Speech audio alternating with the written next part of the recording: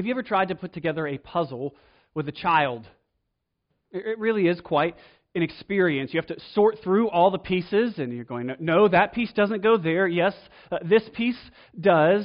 Typically, in my house, what often happens is, early on anyhow, at some points they'll turn their little hands into little hammers, and they'll get that piece on there, and it fits. Compromises the integrity of the puzzle. At which point I typically explain, you see, the key to doing a puzzle properly is finding a few key pieces. Those corner pieces and the edges, assuming you don't have puzzles like Jerry where there are no edges. But there are corners and edges, and then you work to the middle. You fill it all in. We come to Matthew chapter 5, verses 17 through 20 this morning, and what we'll find is that Jesus says the key to understanding the whole Bible was not a few key pieces, but one key person, himself. He's going to say that he is the fulfillment of the law and the prophets. That's shorthand for your whole Hebrew Bible. He's saying the whole Bible is about me. I'm the one who makes its big picture clear. That's your main idea this morning. Jesus fulfills the Old Testament. And I want to exhort you, in light of that, to receive His grace, to believe and obey His Word. Outline is there before you. We will pray and get started this morning.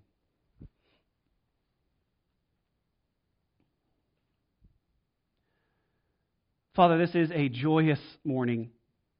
We come this Sunday, as we do each and every Sunday, to celebrate the resurrection of the Lord Jesus.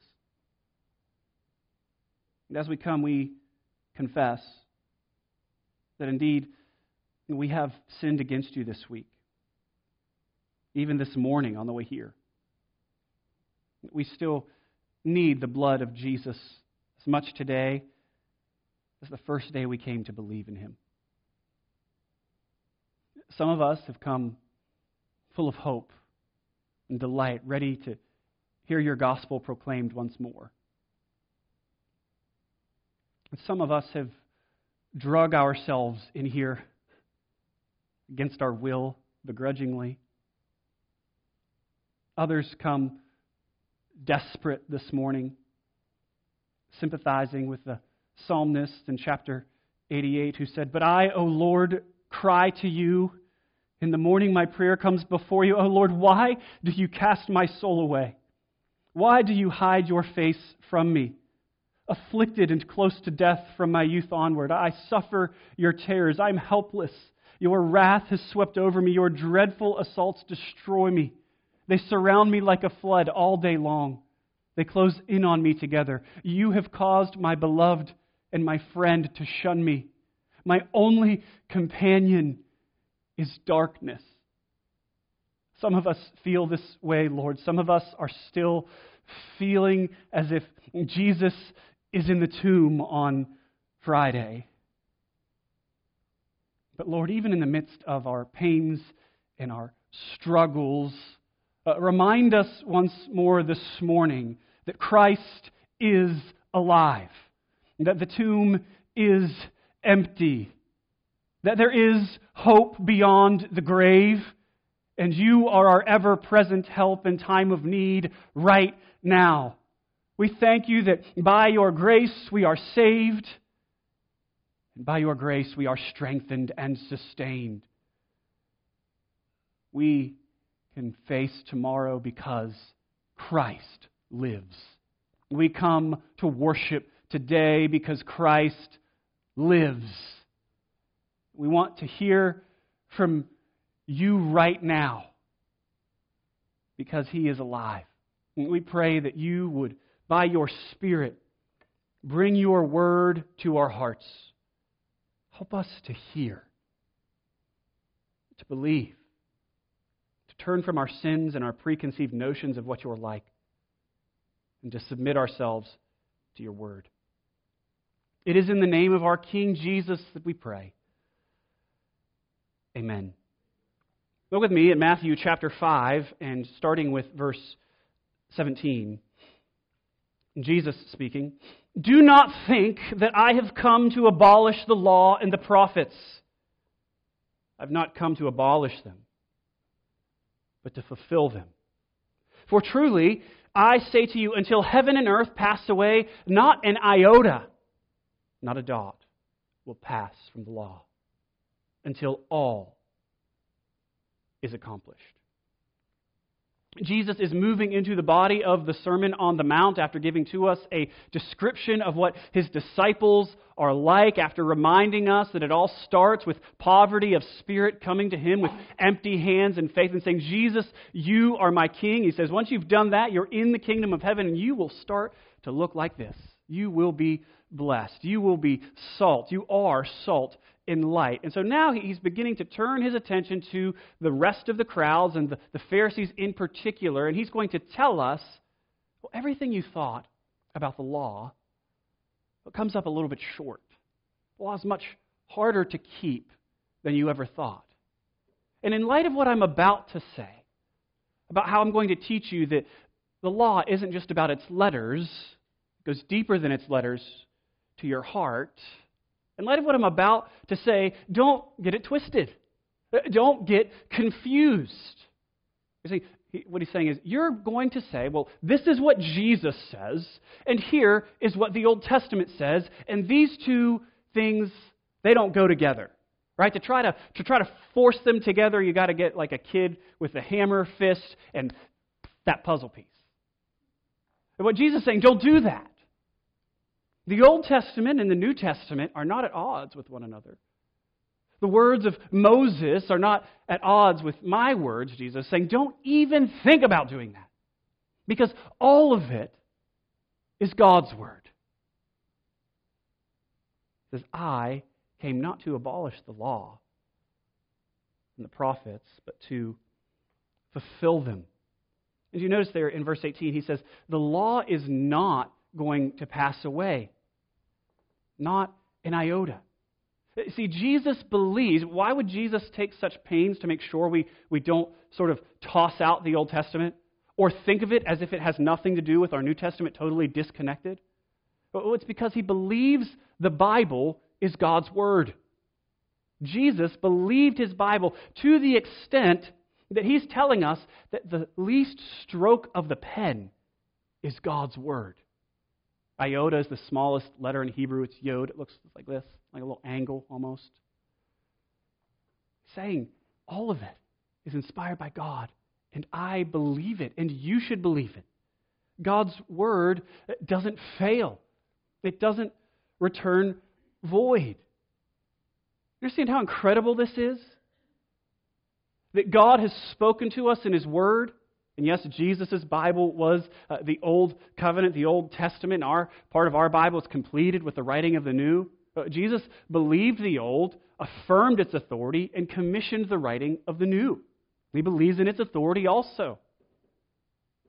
This is incredible.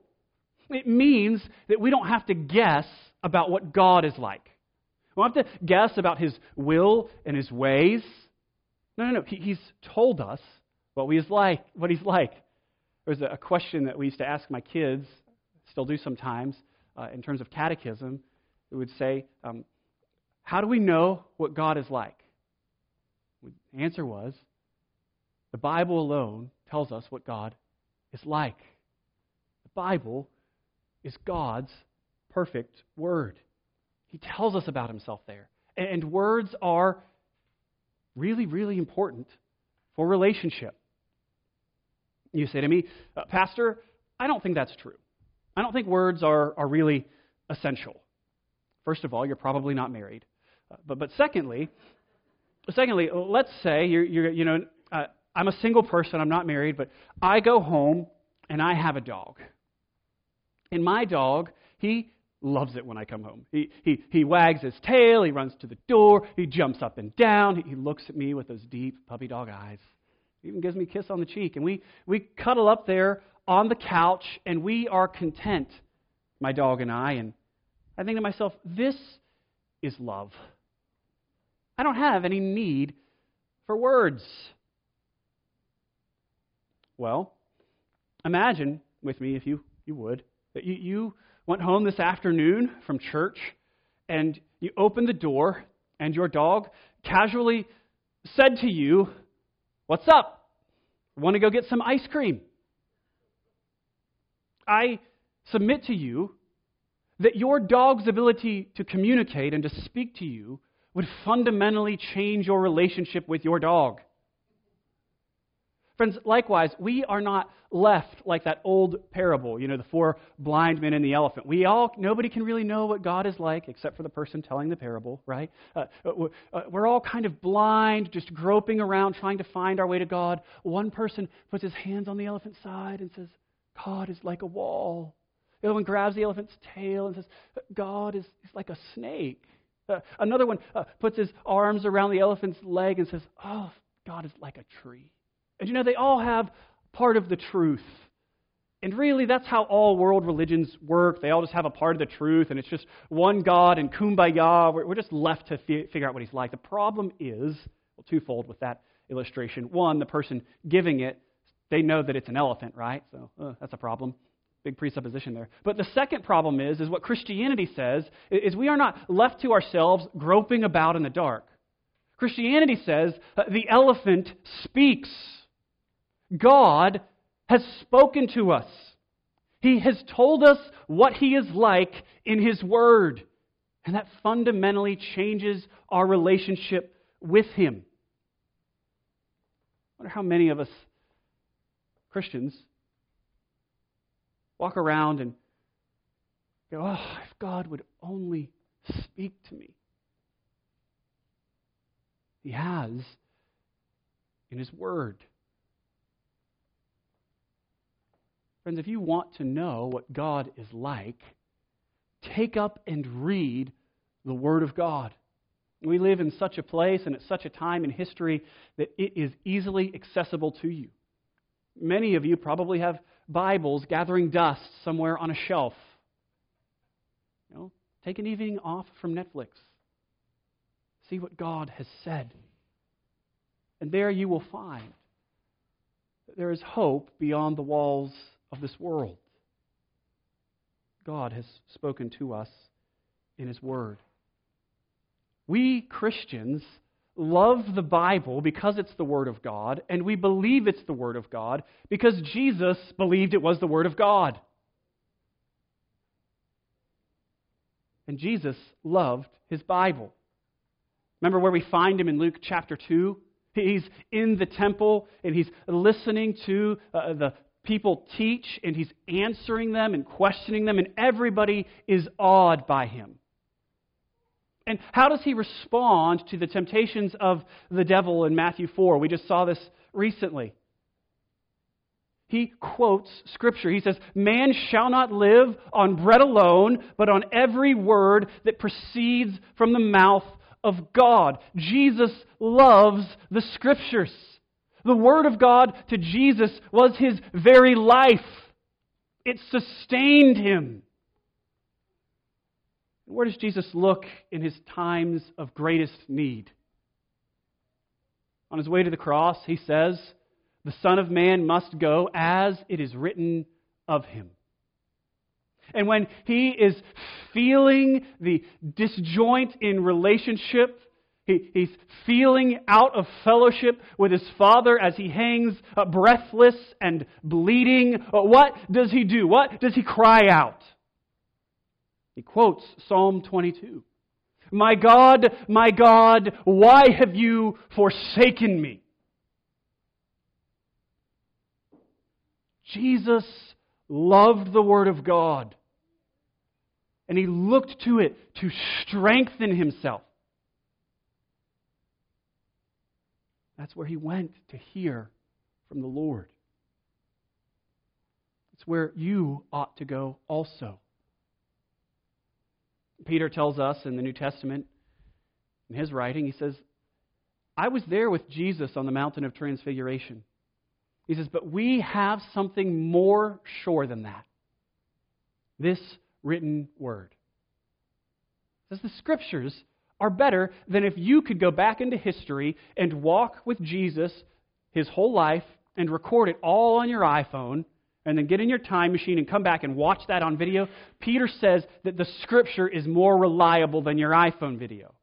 That's what he's getting at. That's how authoritative. These are the very words of God. Paul tells us in 2 Timothy chapter 3 and verse 16, all Scripture is breathed out by God and profitable for teaching, for reproof, for correction, and for training in righteousness, so that the man of God may be complete, equipped for every good work. Friends, this is why we preach and teach from the whole Bible. This is why we walk through books like Exodus and Leviticus and Judges. Because these books tell us what God is like. God has told us what He is like in His Word. And this is why we practice expository preaching, walking through verse by verse books of the Bible. Because we want to hear what God has said. And if we come and we just listen to some creative type, maybe even me, get up and tell you my ideas and find a few texts that will support my arguments, pull parts of the Bible out like little pull quotes, and then stand my argument up on them, we're in danger of only hearing my ideas rather than what God has said. You see, when it comes to rightly understanding God's Word, it's a little bit like real estate. Location, location, location. Context, and you reading your Bible and in reading any book, is king. And so we want to understand what God has said. That's why often, and right now this morning, we set the stage before we get into the text. We will say, hey, what is going on here? And so in Matthew, we know that he has laid out Jesus' credentials as king in those first 4 chapters. And now, in chapters 5 through 9, he's bringing us into contact with the power of the king through Jesus' words and his works. He wants us to see that Jesus teaches authoritatively in the Sermon on the Mount. That's where we're at right now. And that Jesus heals authoritatively in chapters 8 and 9 when he does his works of mercy. Matthew wants us to recognize that Jesus is the King, the Messiah King, who was prophesied long ago. And so we come to our section in the Sermon on the Mount, verses 17 through 20. And we find Jesus saying that the Old Testament, well, it's not going to be at odds with the New. It's not going to be at odds with Jesus. That the two will be consistent together because Jesus fulfills the law. And the goal of this sermon we must keep in view because I think it's twofold. And the first of these is what's going to be most primarily in view today. The first purpose or goal of the Sermon on the Mount is to make you and I really, really afraid. It's to make us recognize that we deserve hell. That we cannot be made right with God by our own efforts. That big question, who can enter the kingdom of heaven? Well, Jesus is about to, in our text, and answer it in not so many words as no one.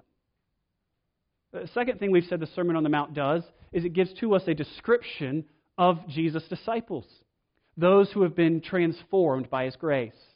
We're not going to spend as much time there today, but just enough to say, when we receive the grace of God, when we truly come to believe in Jesus, it changes the way we live. We live according to His Word. And this is the fruit of the change that's within us. When we have received grace, we will bear the fruit of grace. At any rate, Jesus this morning is going to drive us to Himself, but not at the expense of invalidating the Old Testament. He wants us to know that we need to believe our Bibles. The problem for the Pharisees is that they have not believed their Bibles enough. They haven't read them well enough or understood them rightly. Quick word of application. I think it is popular to take a buffet approach to the Bible. Sort of a Golden Corral's a buffet, right? Right? You go in and you, I don't know what they have there, but you go in and you're like, crab legs, I like crab legs, I like steak. Oysters, I don't like those. What did I say? It was snot wrap something. I don't know. I don't like oysters. I leave that there. I don't want that. I don't want this. I do want that. And so we come to the Bible with that sort of an attitude and say, well, God really did say, love your neighbor. That's nice. God didn't say, no sex until you're married. I don't like that so much. God did say, I will have mercy. We don't like. Let me see here. I'll find one for you right here. I should have done this ahead of time. If your right eye causes you to sin, tear it out and throw it away. For it is better that you lose one of your members than that your whole body be thrown into hell. And if your right hand causes you to sin, cut it off. Throw it away. Jesus is using metaphors here, just to be clear. For it is better that you lose one of your members than that your whole body go into hell. We don't like that. But friends, if we come to the Bible and pick and choose, to paraphrase Augustine, it's not the Bible or God that we believe. It is ourselves. If you only believe the parts of the Bible that you like, you really don't believe the Bible. You believe yourself.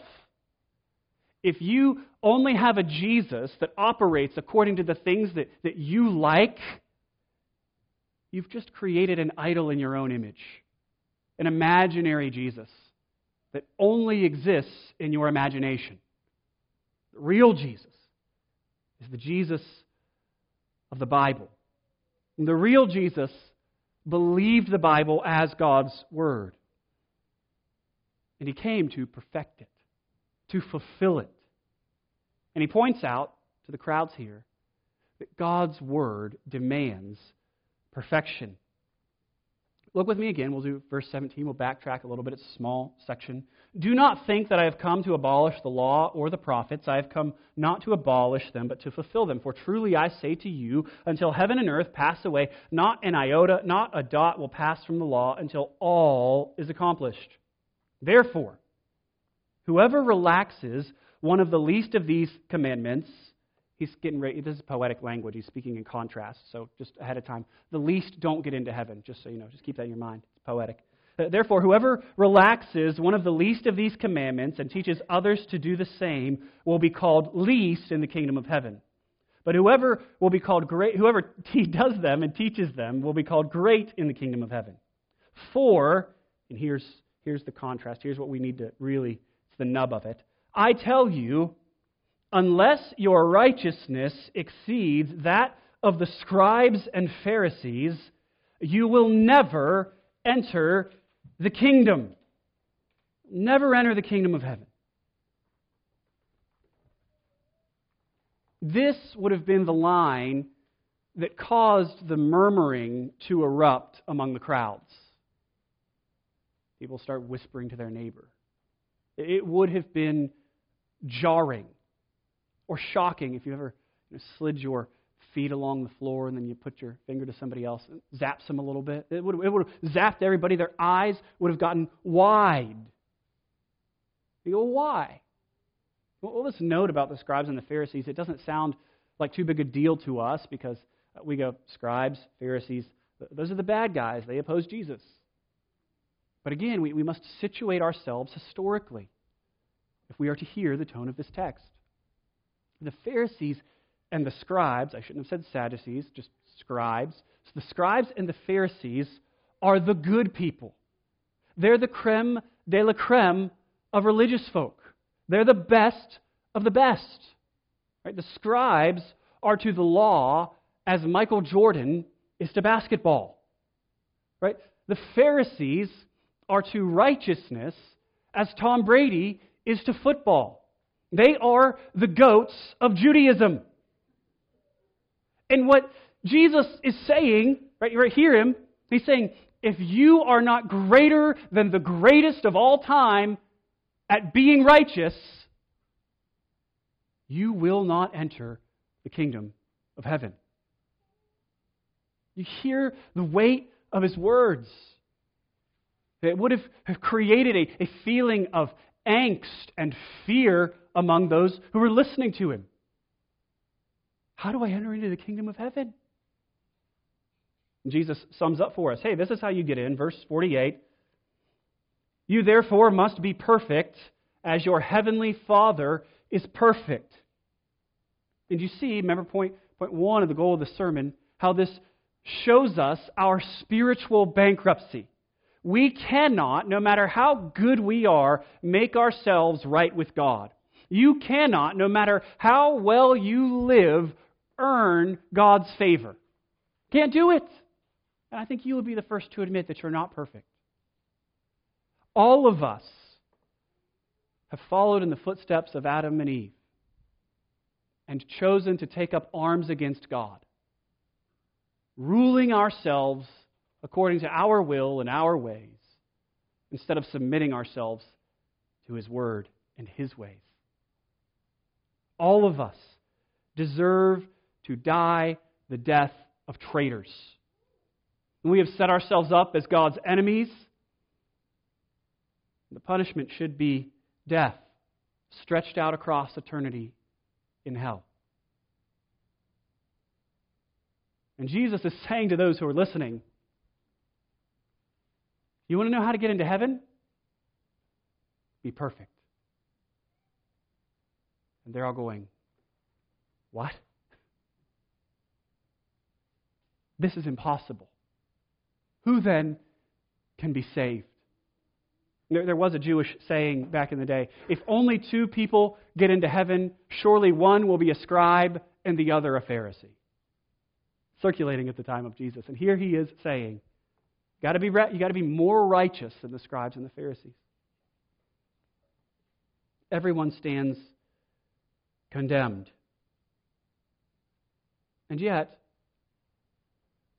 Jesus does speak to us a word of hope.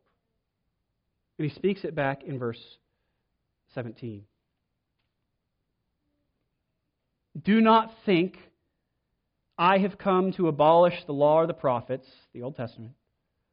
I've not come to abolish them, but to fulfill them. I want to use the law part of this for a second. There are two ways to fulfill the law, right? One is, let's say, stopping at a stop sign. One way to fulfill the law is when you come to the stop sign, you stop. And I mean completely, not a rolling stop like some of y'all do. Right? A complete stop. It's the safe thing.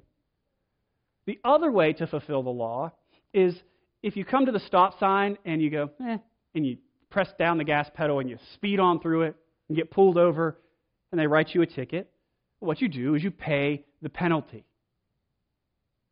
You see, what Jesus does, just on a basic level, fundamentally, is He comes and fulfills the law on our behalf. He fulfills all the precepts of the Old Testament for everybody who trusts in Him, right? He's earned God's blessing. And then He dies on the cross beneath the wrath of God and fulfills the law there by paying its penalty on behalf of everyone who will turn from their sin and trust in Him, who will stop ruling themselves and submit to His rule. Jesus fulfills the law and the prophets. He fulfills the whole Old Testament. He tells us about this in Luke chapter 22, verses 25 through 27. He's going to tell us all the Bible is about me. I'm the key piece that makes it all fit together. He says this, "O foolish ones." Sorry, I should give you context. I just did that location thing.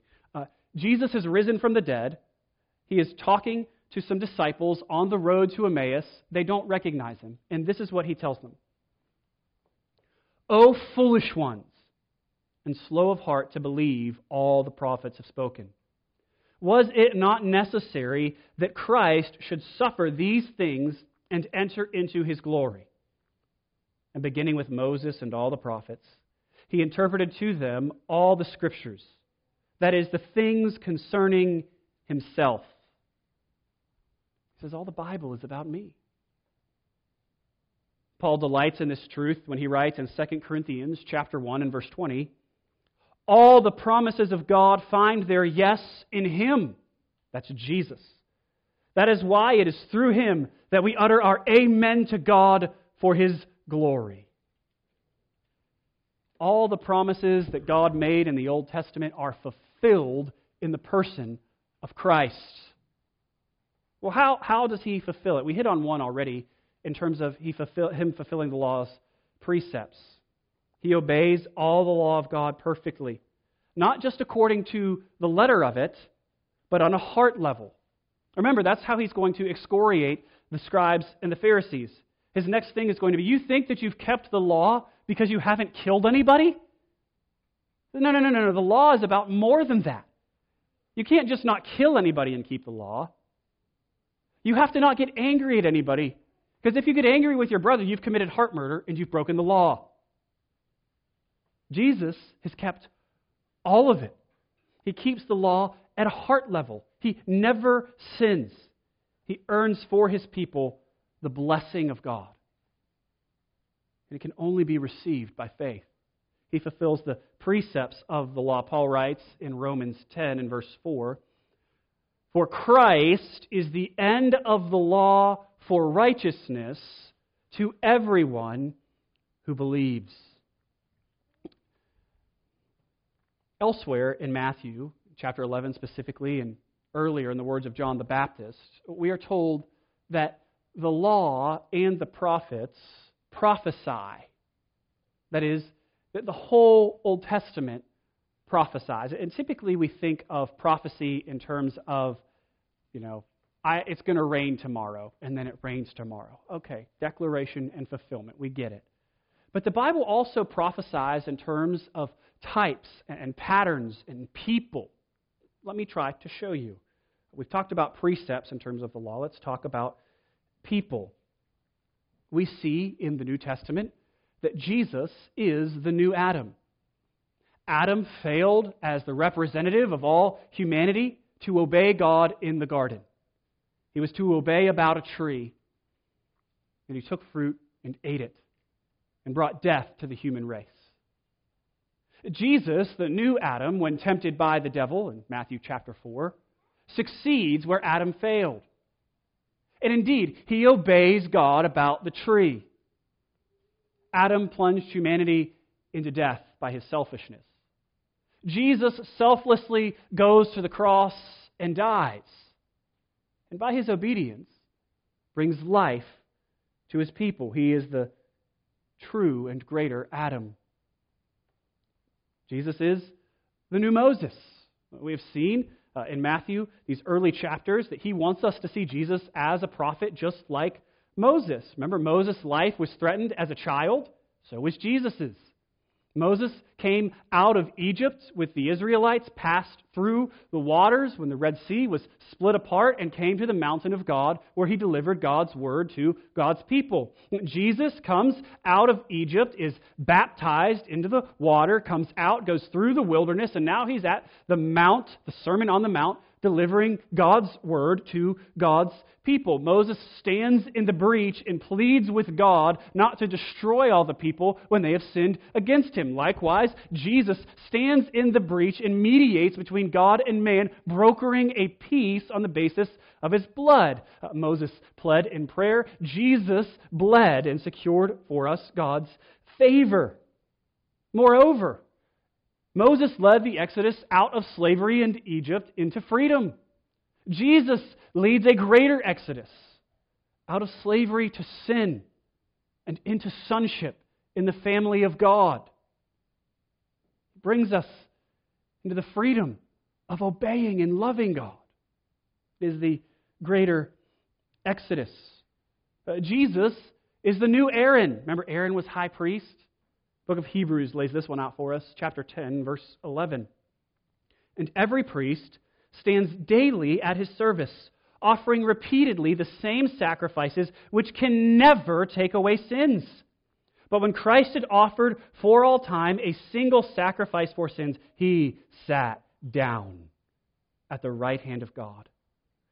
waiting from that time until his enemies should be made a footstool for his feet. For by a single offering he has perfected for all time those who are being sanctified. Aaron, the inferior high priest, anticipates and points forward to Christ, the final great high priest who intercedes for his people. Jesus is the true and greater David. He's great David's greater son. David goes out on behalf of his people and faces a great enemy who wears dragon-like armor. He faces him down and cuts off his head. And all the people share in his victory. Likewise, Jesus faces our greatest foe, that great dragon. He defeats him through his death on the cross. He defangs the evil one. And we who have contributed nothing to the victory get to share in it by faith. One pastor adds a few others. That Jesus is the true and better Isaac, who was not just offered up by his father on the mountain, but was truly sacrificed for us all. God said to Abraham, "Now I know you love me because you did not withhold your son, your only son whom you love, from me." And now we can say to God, "Now we know that you love us because you did not withhold your son, your only son whom you love, from us." Jesus is the true and better Joseph, who was betrayed by his brothers, cast into a pit, and raised out of the pit, and eventually to the right hand of power. Jesus is at the right hand of the King, and he forgives those who have betrayed him and sold him, and he uses his new power to save them. Jesus is the true and better Job, the truly innocent sufferer, who then intercedes for and saves his stupid friends. That's us. We could go on, examples could be multiplied, but I hope that you see these characters are meant to point us forward to the Bible's key character, the Lord Jesus Christ. He fulfills the Old Testament, the law, and the prophets in terms of its precepts, its people, and of course its predictions. This is the one we immediately think of, and I'm just going to read one for you. We're going to read from Isaiah chapter 53. You're probably familiar with it. This is what it says. Hundreds of years before Christ. "Who has believed what he has heard from us? And to whom has the arm of the Lord been revealed? For he grew up before him like a young plant, and like a root out of dry ground. He had no form or majesty that we should look at him, and no beauty that we should desire him. He was despised and rejected by men, a man of sorrows and acquainted with grief. And as one from whom men hid their faces, he was despised, and we esteemed him not. Surely he has borne our griefs and carried our sorrows. Yet we esteemed him stricken, smitten, and afflicted by God. But he was pierced for our transgressions. He was crushed for our iniquities. Upon him was the chastisement that brought us peace. And by his wounds we are healed. All we like sheep have gone astray. We have turned every one to his own way, and the Lord has laid on him the iniquity of us all. He was oppressed, and he was afflicted, yet he opened not his mouth. Like a lamb that is led to the slaughter, and like a sheep that is before its shearers silent, so he opened not his mouth. By oppression and judgment he was taken away. And as for this generation, his generation, who considered that he was cut off out of the land of the living, stricken for the transgression of my people. And they made his grave with the wicked, and with the rich man in his death, although he had done no violence. And there was no deceit in his mouth. Yet it was the will of the Lord to crush him. He has put him to grief. When his soul makes an offering for guilt, he shall see his offspring. He shall prolong his days. The will of the Lord shall prosper in his hand. Out of the anguish of his soul he shall see and be satisfied. By his knowledge shall the righteous one, my servant, make many to be accounted righteous, and he shall bear their iniquities.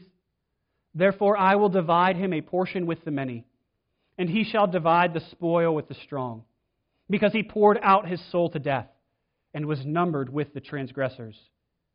Yet he bore the sin of many and makes intercession for the transgressors. Jesus fulfills the law in the Old Testament in terms of prediction. He is stricken, smitten, and afflicted for His people, for all who will trust in Him. He also fulfills the Old Testament in terms of its pattern. When we think of the civil, what's typically called the civil or ceremonial laws. He kept all the civil laws. He fulfills the ceremonial law. He is the one who is truly clean all of His life. And He heals people by taking their iniquities onto Himself. He makes us clean. He fulfills the whole sacrificial system by offering Himself as a sacrifice once and for all. Perhaps the greatest illustration of this is, in fact, the Passover, which we read about this morning. You know the story. God's people are in slavery in Egypt. God has determined to get glory over Pharaoh, to show Himself supreme over Egypt's false gods. And yet, despite all the plagues, Pharaoh will not let God's people go. And so, God sends Moses to tell Pharaoh that there will be one last plague. Darkness will come. God's judgment will come. The firstborn will be slain. And God tells Moses, "For those who believe my word, who will receive my grace, there is a protection against this judgment. There is a way to be safe." It says on the 10th day of this month, go and pick out a lamb. Keep it with you in your home. It needs to be blemishless. And then, on the 14th day, at twilight, kill the lamb. And take its blood and spread it on the doorways of your houses. And then when I am passing through, executing my judgments on all who are in rebellion against me, that's everybody, when I see the blood on the door, I will pass that house over. Judgment will not come to that house. This is what he says, Exodus 12, verse 13, and then we'll skip down to verse 23. The blood shall be a sign for you on the houses where you are. And when I see the blood, I will pass over you, and no plague will befall you to destroy you when I strike the land of Egypt. In verse 23, because the Lord will pass through to strike the Egyptians. And when He sees blood on the lintel and on the two doorposts, the Lord will pass over the door and will not allow the destroyer to enter your houses to strike you. Brothers and sisters, let's not miss how this is fulfilled in Jesus, who was killed on Good Friday, which was the day of the Passover. Don't miss the imagery. Don't miss that God. Why does God pass over the houses? Why doesn't judgment come to every house? It's not because the people that are inside the houses are really, really impressive and really, really good people. No, it's because of the blood on the doorway. And notice, God doesn't say, I'm going to see the blood on the house, and then I'm going to peek my head inside and make sure that there's only worthy people in there. No, the people don't make themselves worthy. It is the blood of the Lamb. God checked for the blood on the doorposts. And likewise, none of us is worthy of the kingdom of heaven. None of us is worthy of the presence of God. None of us is worthy of salvation. And yet, when we shelter beneath the blood of the Lamb by faith, we are forgiven. Our sins are passed over. We are brought into the family of God. Indeed, the blood on the doorways testified that those inside believed the promises of God and would receive His grace. And likewise, we who by faith trust Christ, that the blood on the post of the cross testifies that we are safe because we have sheltered beneath the blood of the one who John the Baptist called the Lamb of God, who takes away the sin of the world. None of us is worthy. We have all earned the wrath of God, and yet God gives us the opposite of what we deserve. That's what grace is. Getting the opposite of what you deserve. And that's the point of the Sermon on the Mount. Don't miss it. Yes, there are things we say eventually once we come to Christ, these should describe us and we should strive to obey the commands of God. Jesus says, if you love me, you'll obey me. And that's what we want to do. That's what we're called to do. But before we get there, we have to recognize what Jesus is saying. He's saying the only way for you to come into heaven, the only way for you to be right with God is to come to me. Poor in spirit.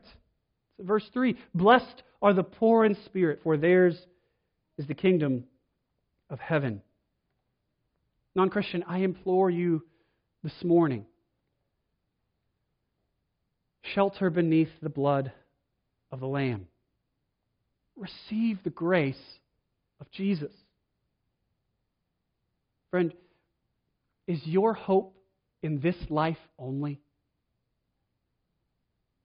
You were made for so much more than that. You were made in the image of God to worship Him, glorify Him together with His people forever. Trust Christ.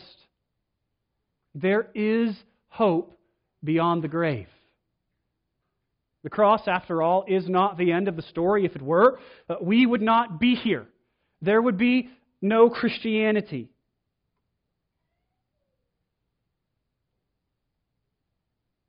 We know the surprise of it all now, don't we? Darkness fell on Friday.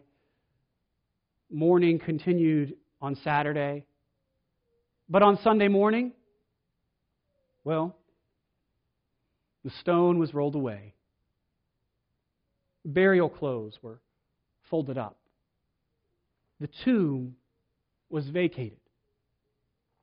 Jesus had risen. And this is important. Jesus did not rise to die again.